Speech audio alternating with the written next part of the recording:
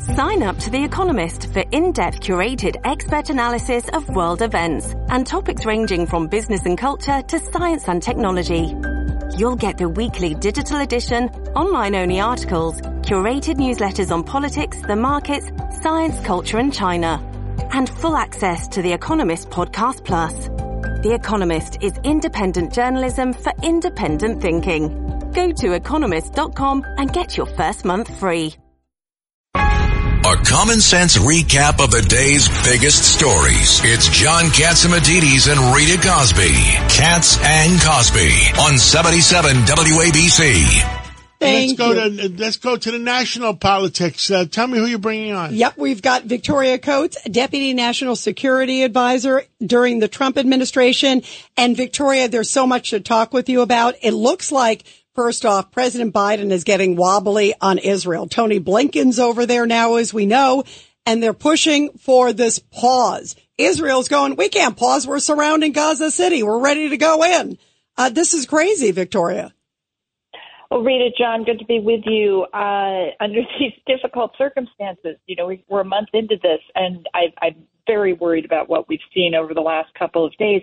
And I just point out, the White House has a bad political problem on their hands, which is more than half, or rather the president's approval ratings among American Muslims, particularly among those in Michigan, have dropped to about 17%. This is a population he won by 59% in 2020. I don't know that he wins Michigan without their support. And so what you're seeing is the White House bow to that political pressure and start to backtrack from Israel, start to draw a real clear equivalence, which is what Secretary Blinken did today in Israel, between Israel and the Palestinians. And that's just going to be interpreted by the international community as the United States basically withdrawing support. Yeah, and it seems pretty clear. By the way, the poll you talked about, Ed, you and I were talking about this. Biden had 59% of the Arab American vote in 2020. He has 17%. But that is really bad news, and this comes also, you can't make this up. Guess who, as of yesterday, is head of the Human Rights Commission at the UN? Ed, let's see if Ed knows. Human rights? Yeah, get this. I plead ignorance. All right. Gov, do you know? I know. I have the slightest idea. All right, Judge? Iran. Can you imagine making Iran head of that commission? Iran. Okay. I mean, Vicky, it's almost like a skit from Saturday Night Live. You can't make it up. Wasn't Castro head of that for a while? Yes, and Libya too, right? When they were during Benghazi. Isn't that lovely? You can't make it up. Hiring the fox to guard the hen house. Yes. 100%. Yeah, but Victoria, it shows the appeasement. But isn't the political problem? And I think this White House thinks in terms of politics, not in terms of international strategy. And the politics are that the far left of the party, where Biden has gone with his administration, despite being elected as a moderate, they prove to be somewhat anti-Semitic. And he has to sort of hedge himself, and that's why Blinken's over there saying, let's have a pause, which he really means that there's going to be a secession for a period of time. Well, in other words, a fight. What did Blinken say? Did he take instructions for President Biden? Have a pause, or otherwise I'm taking the aircraft carrier back? Well, just like the Ukrainian prosecutor? Victoria? Follow the money.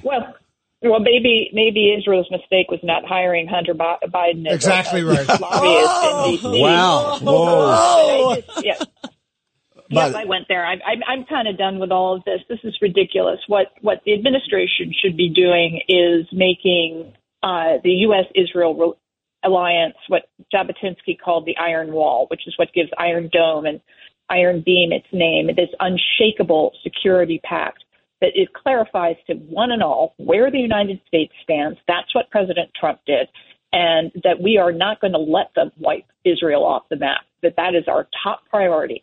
And once you do that, that is the only way you might start to change some Palestinian minds and get them to plan B, which would be finding a way to live with their neighbors, which all normal people figure out how to do. So, I really found Secretary Blinken's performance today quite shameful. I'm embarrassed for our country.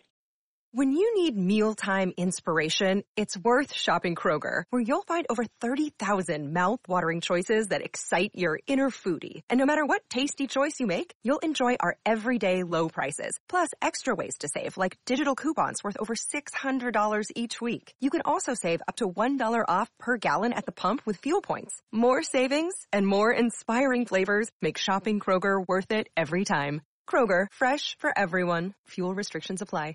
And I think it's dangerous too, Victoria. That's what I feel like. It's a dangerous policy when you're playing. And you got Hezbollah today saying that America will, quote, pay a price. I mean, the head of Hezbollah, Hassan Nasrallah, probably one of the worst terrorists in the world, has a press conference threatening America. He said, quote, we didn't do the 10/7 attacks, but we are helping Hamas. The coin of the realm in the Mideast is strength. And to wipe out Hamas, you show strength, and then you can go ahead with the Abraham Accords and isolate Iran, et cetera. Yeah, Governor Patterson, you got a question for Victoria Coates. So, Victoria, I'm a Democrat, and, I've been talking to Democrats all week, so I thought I'd appeal to you as a prominent Republican to explain to me politically how this works for the White House to take this position when, as we remember, what really elected Biden 4 years ago was the idea that he was reasonable and that he was centered. Well, Governor, you're also an American, so you look at these things, I think with a reasonable eye.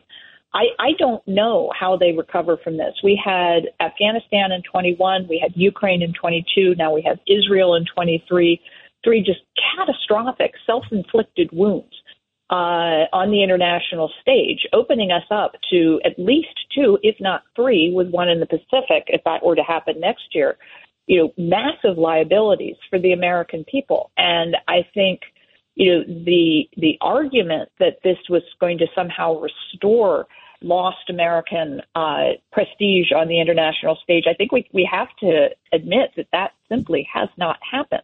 And, how they go forward from here, how they manage this, I think we're going to see some more polling next week, because while their numbers among Muslim Americans have tanked, bear in mind that's only 3% of the population. So my hope is that for their own political skins, that they start to look at this and say, gee, those are swing voters in Michigan, and that's a problem. But if the other 97% are in a pretty different place, maybe we should reconsider starting to withdraw some support for Israel, because from my perspective, that's the key. I think, we have to do this. Unlike Ukraine, where there are wealthy neighbors that will help, Israel doesn't have that luxury. And so I think, that's where our focus needs to be, but also for the security of the American people. Well, I agree, 1,000%. Wow. Victoria Coates, we love you. We appreciate you being here on the show. Thank you, Victoria. Let's take a break. Thanks, guys. Have a great weekend. You too.